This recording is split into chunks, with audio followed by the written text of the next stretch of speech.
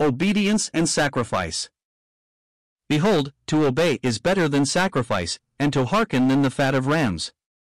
1 Samuel 15 verse 22. God's instructions to King Saul were dear enough. Slay the Amalekites and destroy all their possessions. All of them. Don't take any spoil.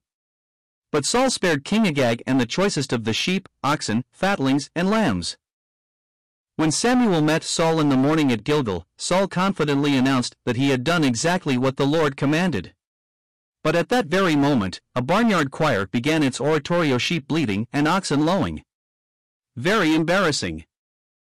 Samuel wanted to know, of course, how the sheep were bleating if Saul had killed them all. The king then tried to cover his disobedience by blaming the people and by excusing them on religious grounds. He said, "The people spared the best of the sheep and oxen to sacrifice to the Lord." It was then he heard God's prophet thunder out the convicting words, "Behold, to obey is better than sacrifice, and to hearken than the fat of rams. For rebellion is as the sin of witchcraft, and stubbornness is as iniquity and idolatry." Obedience is more important than rituals, sacrifices, and offerings. I heard once of a family who treated their mother with cool contempt and disobedience during her lifetime. But when she died, they dressed her corpse in a Dior original. A despicable and futile attempt to atone for years of rebellion and discourtesy. We often hear people defending an unscriptural position or unscriptural associations on the ground that they can have a wider influence in this way.